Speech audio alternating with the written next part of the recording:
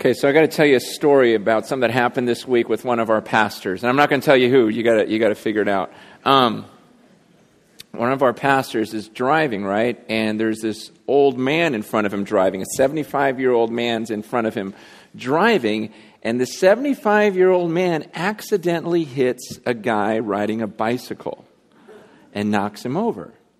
The guy gets up and pounds on this old man's car, on the hood, and then goes over to where the old man is sitting, opens up his door, and starts pounding on the 75-year-old man, kicking the 75-year-old man. So one of our pastors who's behind, has got his little baby in the car and go, man, what do I do? Just, instinct. You just run over there, right? He runs over and grabs this guy and pulls him off of this old man and gets between this angry person and the old man.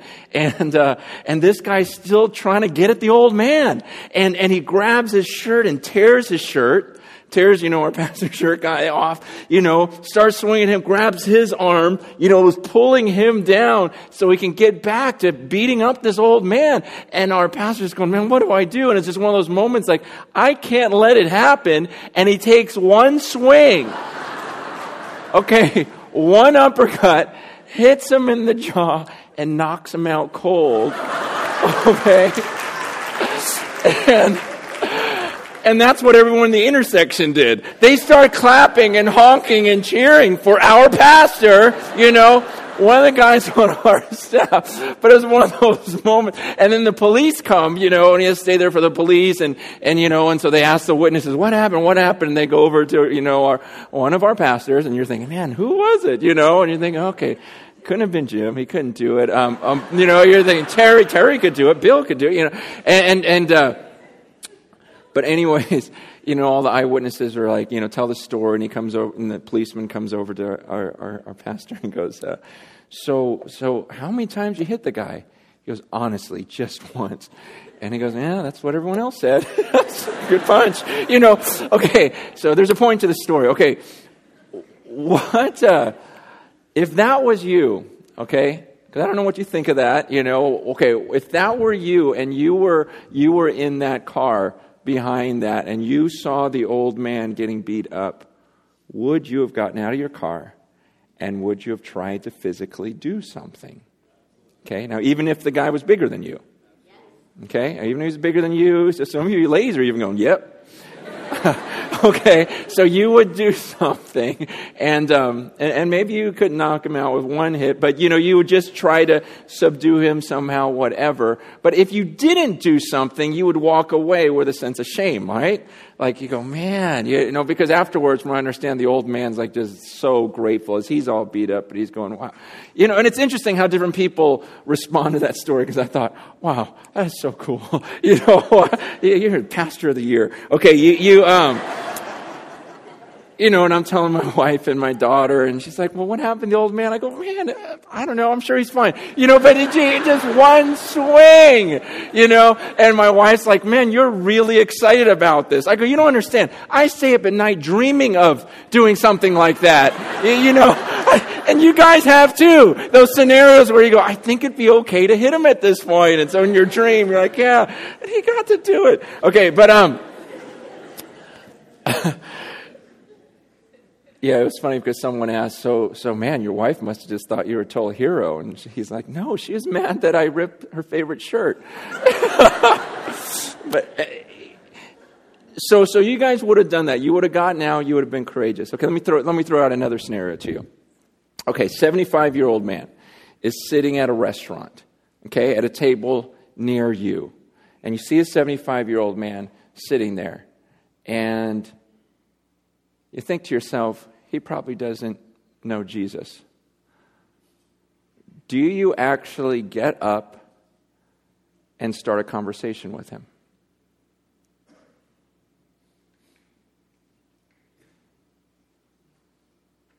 You think, wow, if he doesn't know Jesus, he's going to go to hell. Do you have the courage to get out of your seat and even engage in a conversation? My point is, it's weird how we can be so courageous in the physical world with physical things, but then when it comes to something spiritual and something that really matters, we're cowards. We are. We won't speak up because, well, that might hurt my reputation, or he may, reject me, or he may not, listen to what I have to say. So I don't even want to say anything. And so yeah, we would in this room say, yeah, we're courageous because we would try to help an old lady or old man from being beat up. But really, what about an old man who probably doesn't have much longer to live? And is going to have to face his God without forgiveness. Where's the courage? That some of us may pride ourselves in being very courageous physically, and yet when it comes to anything spiritually, we're cowards. Last week, it really hit me when we taught through the whole Bible and we got to the book of Revelation. And man, when I read the passage, because I read it, but I don't know, there was something about it when I was reading it in service in Revelation 21 and the very final state when we're going to be with God. But then he makes that statement, and as I was saying it, there was something in the pit of my stomach that just felt sick. In Revelation 21, verse 7, he says, the one who conquers will have this heritage. I will be his God, and he will be my son. Verse 8, but as for the cowardly, the faithless, the detestable, as for murderers, the sexually immoral, sorcerers, idolaters, and all liars, their portion will be in the lake that burns with fire and sulfur, which is the second death. I didn't like that verse. I hated the way it starts with the cowardly. If it had said the sexually immoral first, that might have been more helpful to me. Like, okay, that's not me. But the cowardly? Really? You're going to put that first? I didn't like reading that last week. Because it's interesting. I think I'm okay at getting in front of a crowd and saying whatever the Word of God says, but one-on-one, sitting next to a stranger, feeling convicted like I should talk to someone, cowardly is a very good adjective. It describes me. There are times when I've just backed out. And just like that feeling you get if you saw that scene with this old man getting beat up and you did nothing and you drive away going, man, what did I do? Why didn't I say something? Why didn't I just run in there and put myself at risk and just try something? Even if I get beat up, at least I tried. It's a good thing. I got to help.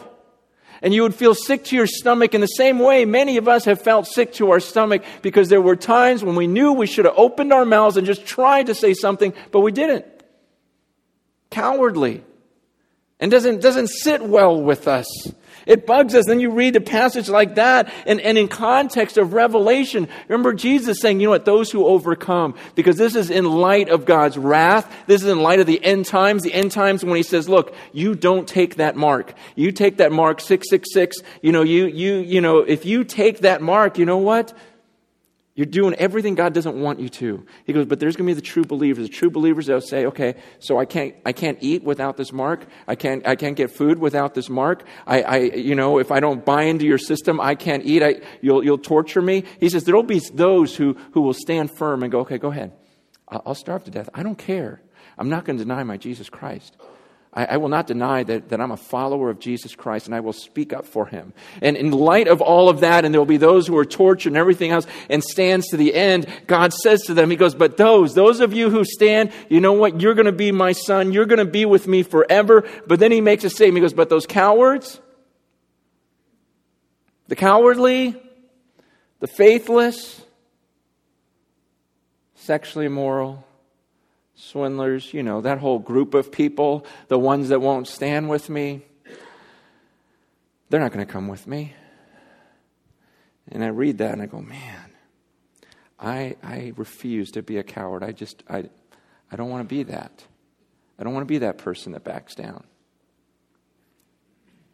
When I was in Korea a couple of weeks ago, I have so much to tell you about that trip because it was one of those that I just learned so much. But I got to have dinner with this guy. Do you remember, it was about a year and a half ago or so, I don't remember the exact timing, But we stopped and we prayed for a group of people here at the church. Because remember when there were 23 Korean missionaries that went into Afghanistan and got abducted by the Taliban? Remember, and they killed one and threw him out in the road, and then they killed another one, threw him out in the road, and then they were telling us that they were going to kill one, kill another one, just keep killing them one at a time until we released hostages or whatever the situation was. And I remember just getting to church with such a heavy heart. I go, you guys, let's just forget about us right now. Imagine if you're one of those 21 that are left. What would you feel in that? And so we just spent some time praying for those Koreans. Well, I got to have dinner with one of those guys that was imprisoned over there. When I was over there, this guy was one of the pastors. There were two pastors. And he's telling me this story about what it was like. Because what the Taliban did was they split them into groups of 3 and took them to all these different remote places so that they could not, get together. But he said the last time we were together as a group, when all 23 of us were there, he goes, they confiscated everything of ours. And we knew bad things were going to happen. But one of the team, and we don't know how it happened, one of them still had a Bible in his back pocket. But we couldn't read it. We couldn't have a Bible study or anything. We couldn't say anything, too loud or whatever. And so he tore it up into 23 pieces and sections and just handed it to each of us. So wherever we went, we would have at least a portion of the Word of God. And whenever they weren't looking, we could look at a few verses just for encouragement, just to keep us strong. He goes, then all 23 of us, he goes, one at a time. He goes, it was so beautiful. We just very quietly, each person just before God just said to God, God, you know what? Live or die, whatever for your glory. I'm going to surrender my life to you. If you think it'll bring you more glory, if I die, then go ahead. My life is yours. If you want me to live through this, you want me to, whatever, I surrender my life to you. He goes, all 23 of us went around and said that. He goes, then the senior pastor, he spoke to us. He says, listen, if anyone dies, I die first because I'm your pastor. And so this guy I'm having dinner with says, he goes, so I spoke up. I said, no, I also am a pastor and I'm older than you and you need to respect your elders. He goes, I die first. And then then my pastor says, he goes, no, I am the senior pastor and I am ordained and you are not. I die first. And, and I'm listening to this and sure enough, they killed that pastor. And then they take another guy and kill him. And that was the last, they saw of those people. And he's telling me this story and this whole thing that went on over there. And there's just a part of me that goes, man, that's courage. That's the real thing. Those are the believers. And here's the interesting thing. He says, since we've been back to Seoul, he said, I've had several of the team members who were with us in prison that came up to me and said, don't you wish we were back there? He says, team members will come up to me and say, I was so close to Jesus when I was in that prison cell. And I tried to get that back, and it's just not the same. I really wish I were back there. There was this intimacy as I drew near to Jesus that I can't find in anything else. And there's something about when we're willing to suffer for the sake of the gospel, there's a bonding that takes place with you and the Lord that we can't just, and for some of you hear that and you go, wow, that just, I don't see how you could want to be back in that situation. But these people did.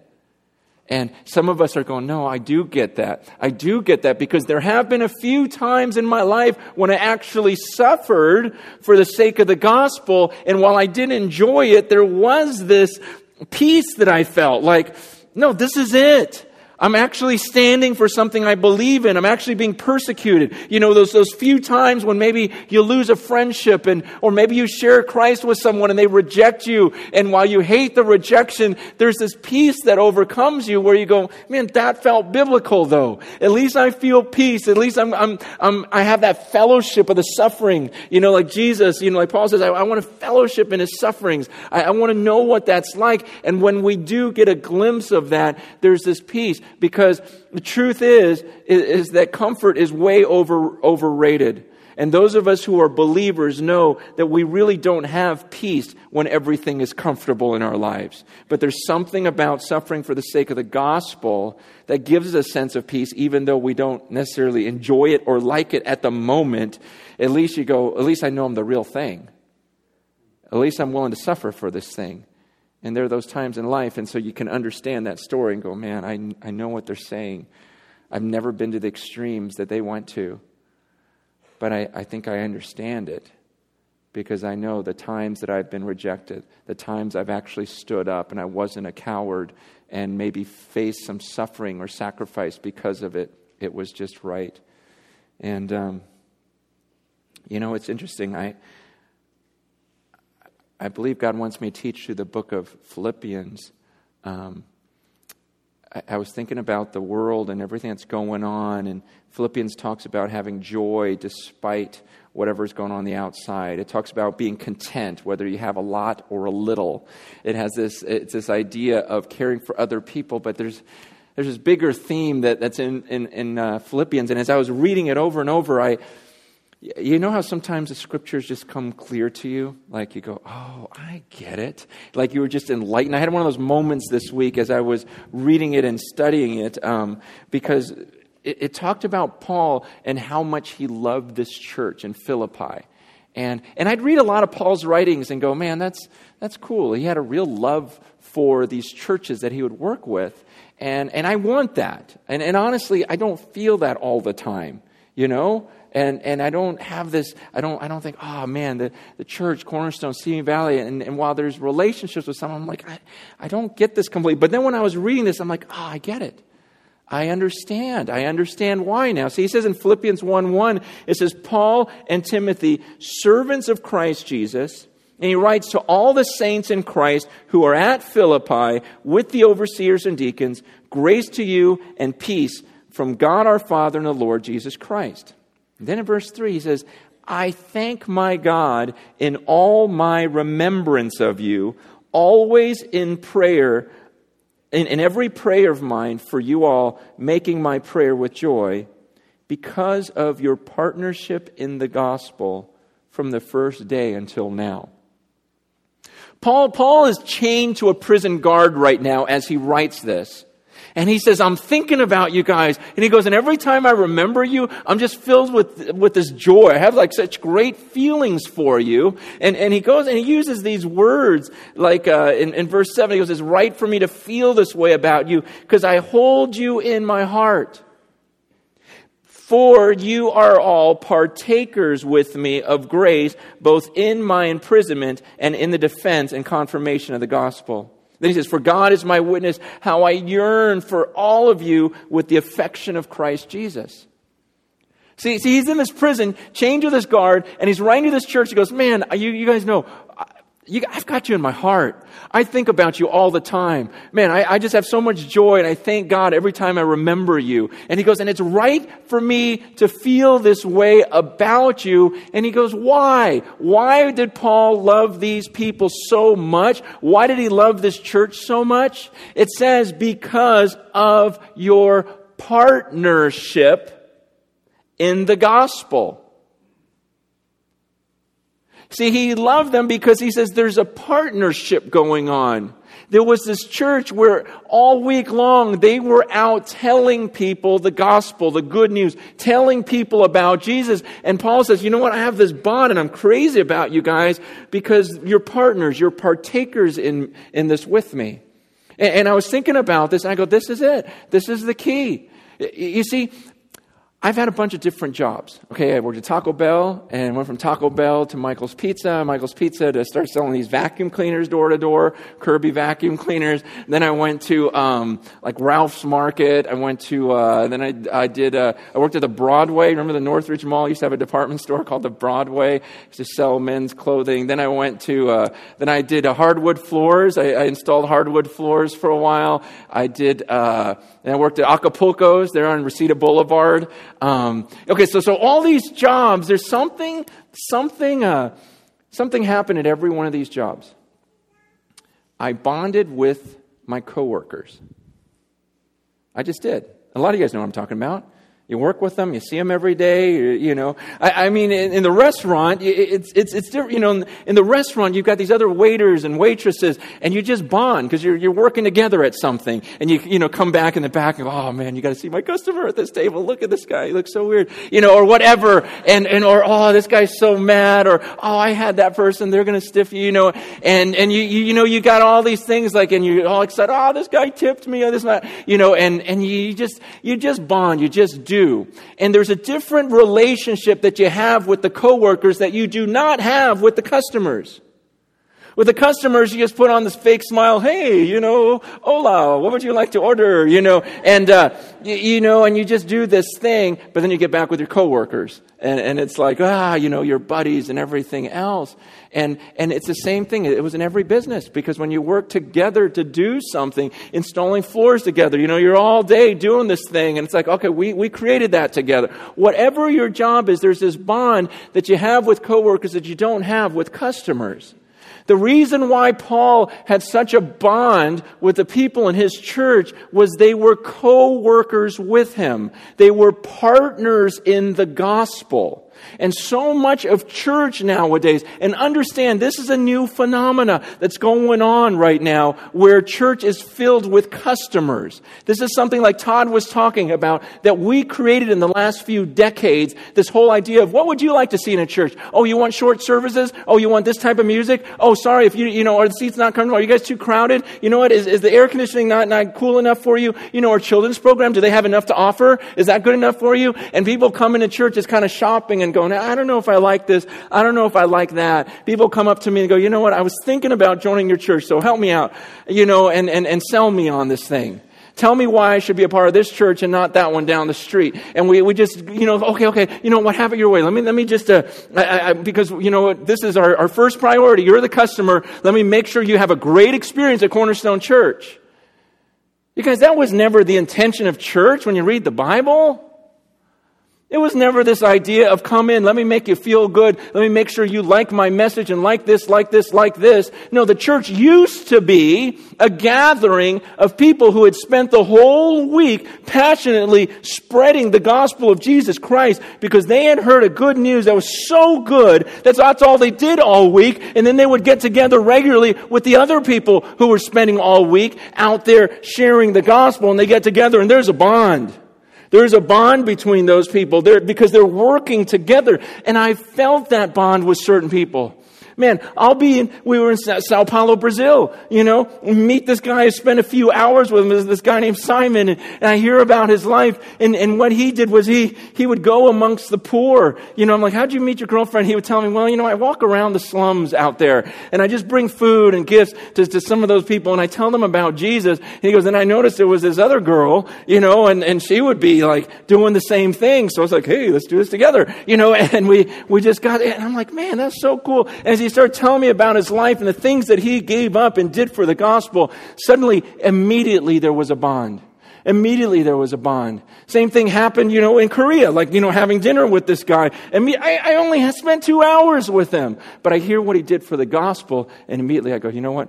Whatever you need from me, you know what? My stuff, my money, it's your money. You know, there's this immediate bond that takes place because, look, you won't find in the early church where the early church got together and said, hey, let's do community.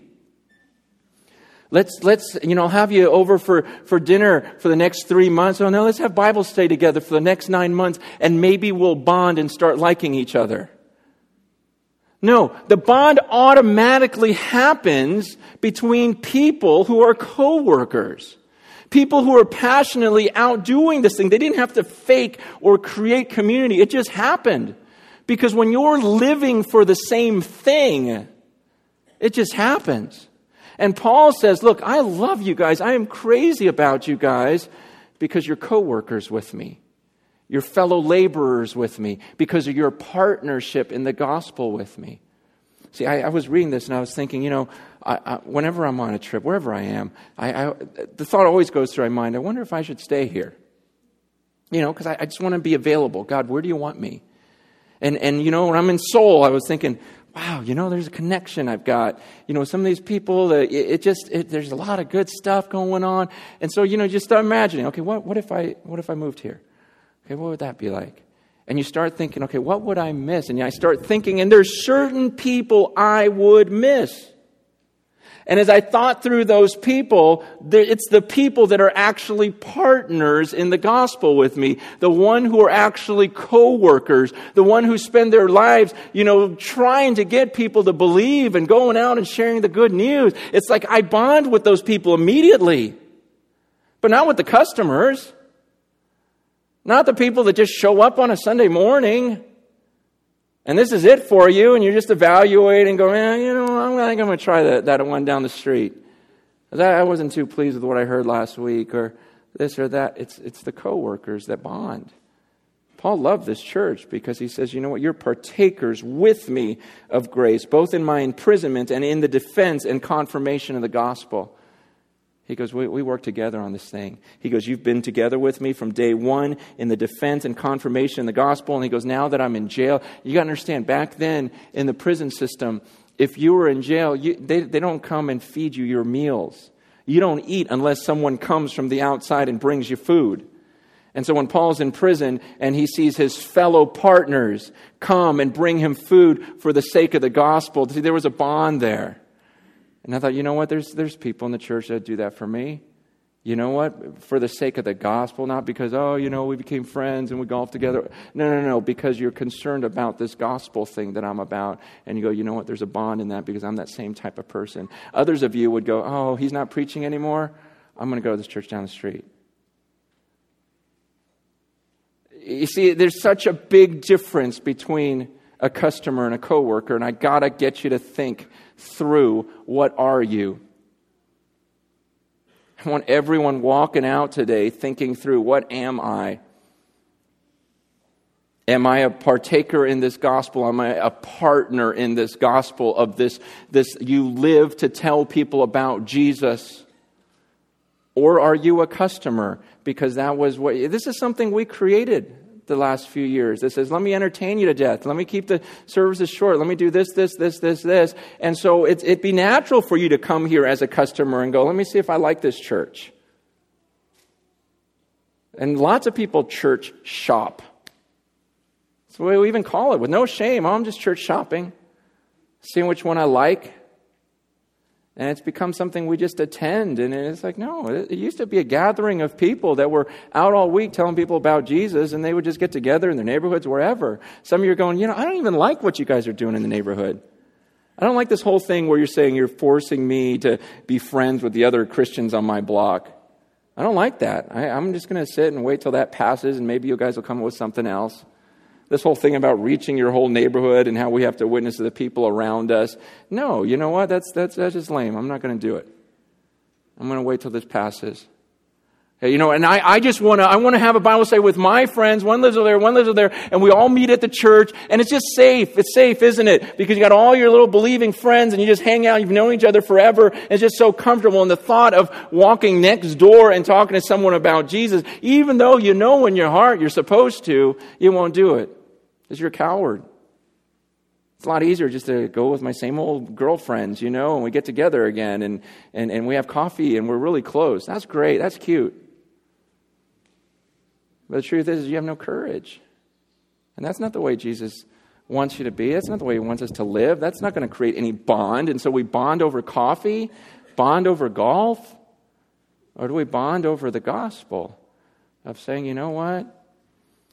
We're partners in this thing. Did you spend this week talking to people about Jesus and laying it out? Did you get beat up?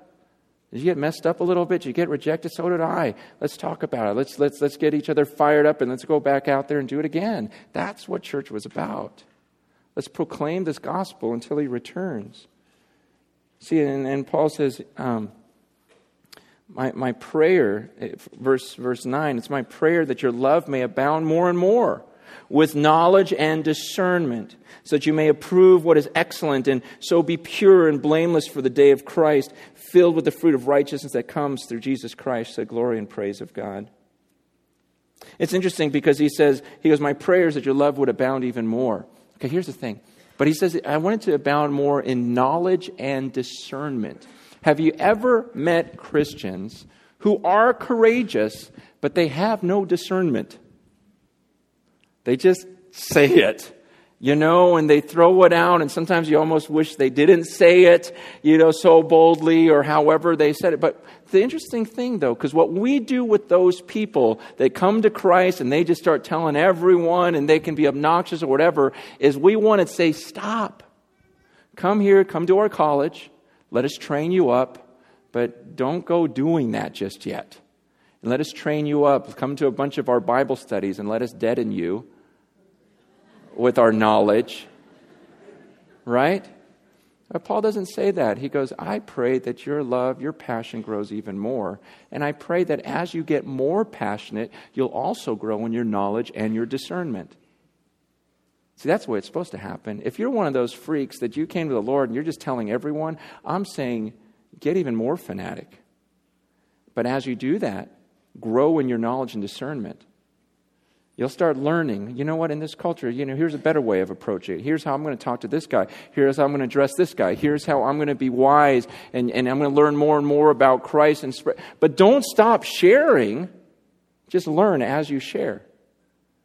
See, the thing we've done is we've deadened some of these guys that are so fired up, saying you don't know enough, or you don't know the right technique, or this. You know what? No, get out there. Say what you need to say. Be courageous. And as you're doing it, keep learning. Keep growing. Let your love abound, but let it abound in knowledge and in discernment. Let me just say this.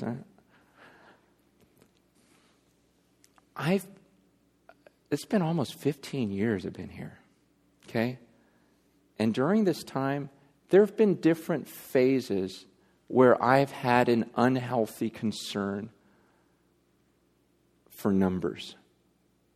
I go through phases. There's times when I'm focused and go, you know what, just get the truth out. I just want the real disciples. Jesus doesn't say to get a bunch of people in a room. He says make disciples who will obey everything I commanded. So I get focused. But then other times, it's just fun to speak to a big crowd. I like big crowds. I cannot lie. It's just this whole thing of, it's enjoyable. But, I'm at one of these phases where it's just one of those phases where I just go, you know what? I really could care less. I want coworkers. I don't need a bunch of customers coming through the church. Yeah, maybe I get caught up in that whole American big church thing. But every time, like when I'm alone with God, I go, you know what? That doesn't make any sense. I don't see that in here. And I know this will bug some of you, but I really don't want any customers in the church.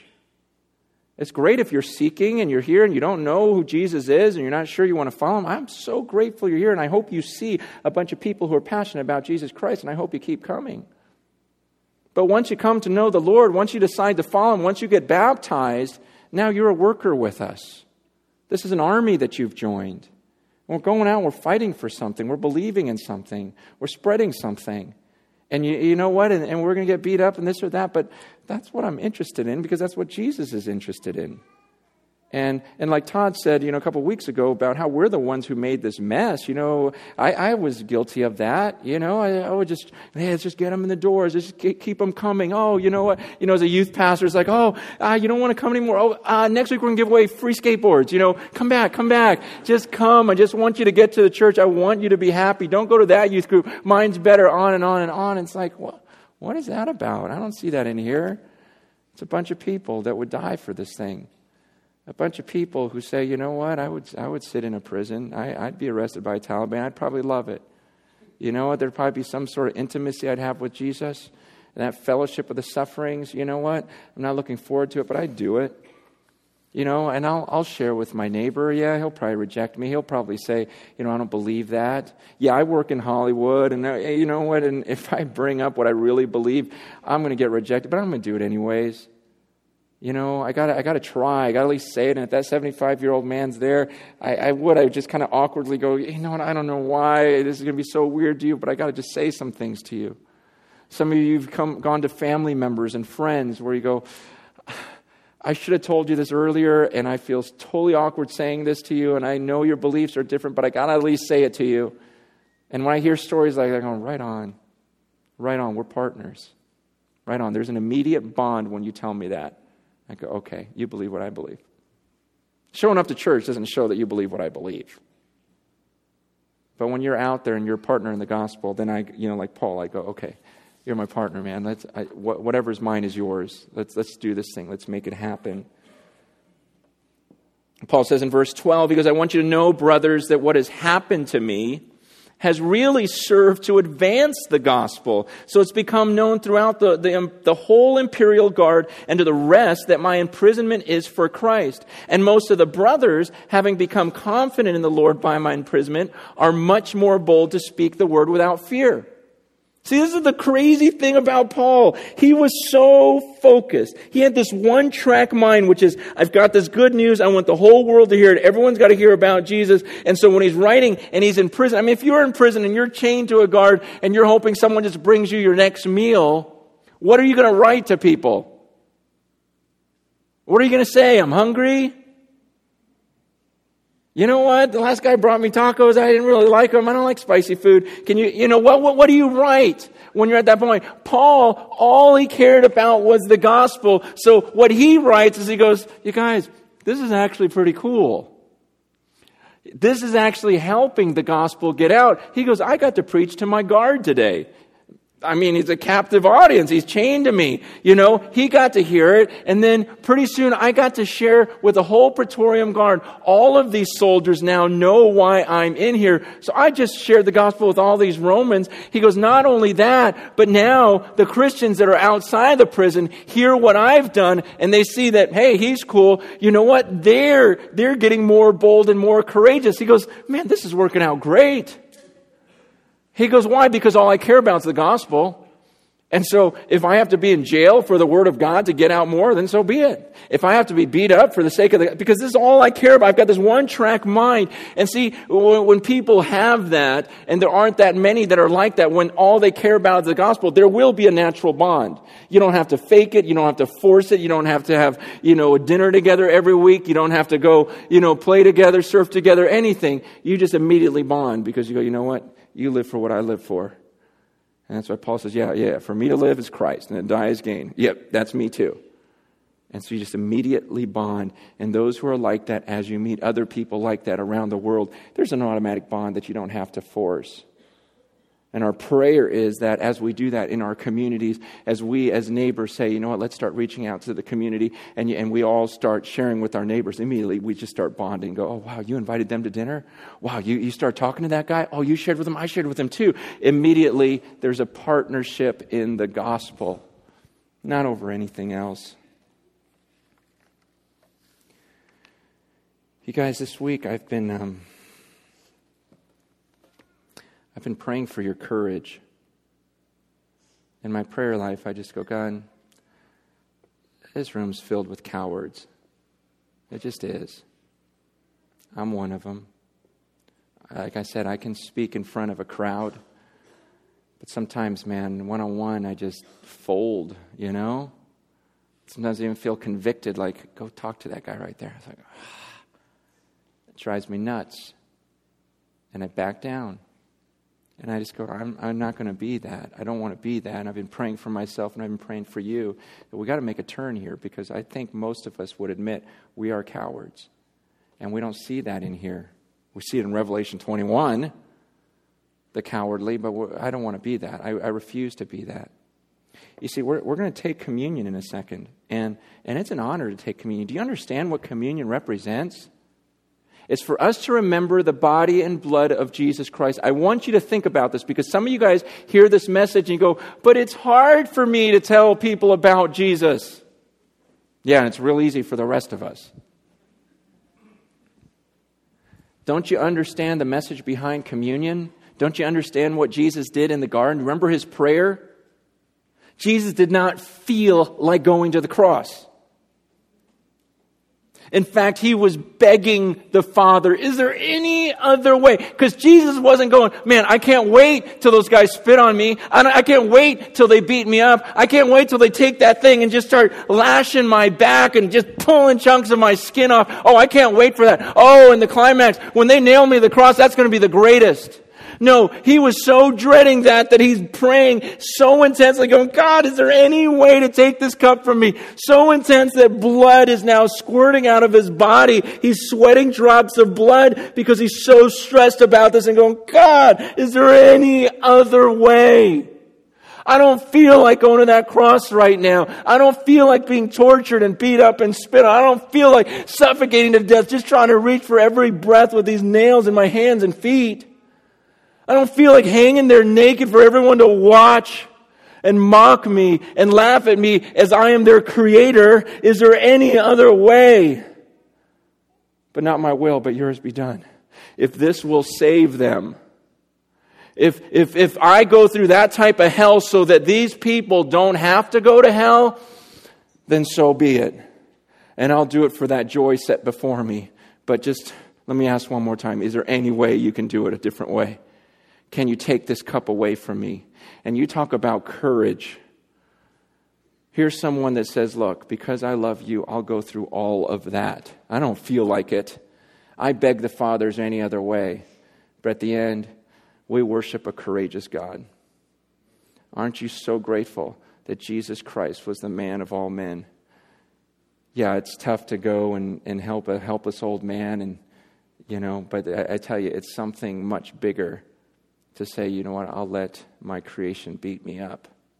I'll let them beat me up. I'll let them torture me because I love them. And that's the spirit he wants us to have. And understand this communion as the worship team comes up and we take communion together. This is for only those of you who have committed to follow Jesus and say, I want to be like him. I want to be courageous. Jesus did not back down, and thank God he did not. I'm so grateful I have a Savior who did not back down. And I want to draw near to a Savior who didn't back down. And this bread and cup, he says, you do this in remembrance of me. But what else does he say? He goes, this is how you'll proclaim. This is how you'll declare my gospel until I return. See, it's this bread and this cup. It's like, look, I'm a follower of this Jesus Christ. See, and there's a weird thing of us doing this in service. I mean, it's good and everything. But at the same time, understand communion was something they did in homes. Communion is something they did everywhere. And I want to encourage you. You know what? Do you even have the boldness to take of communion when you're at a restaurant? And say, you know what? I don't care. You guys think this is weird? We're going to pass this piece of bread and break it into pieces. We're going to drink of this cup together, even though we're having a nice dinner at this restaurant. Because I'm going to proclaim to you that this is what matters to me. Can you do it at your own home? Embarrassed of Jesus in front of your own kids? When people come over, it's this proclamation. It's a remembering of a Savior who was courageous.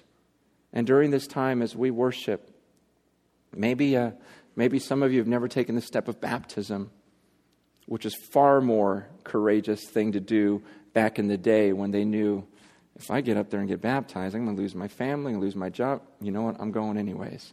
I don't care. Because I found a treasure so great. I'm willing to leave my father, mother, wife, kids, job, whatever, security. Because this is the real thing. That's Christianity. And that's what I want to be a part of.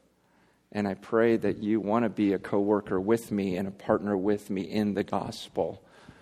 And if so, then take of the bread, take of the cup, and remember what it represents. And if you need prayer, and you want to get baptized or anything, there'll be some pastors up here by the prayer room.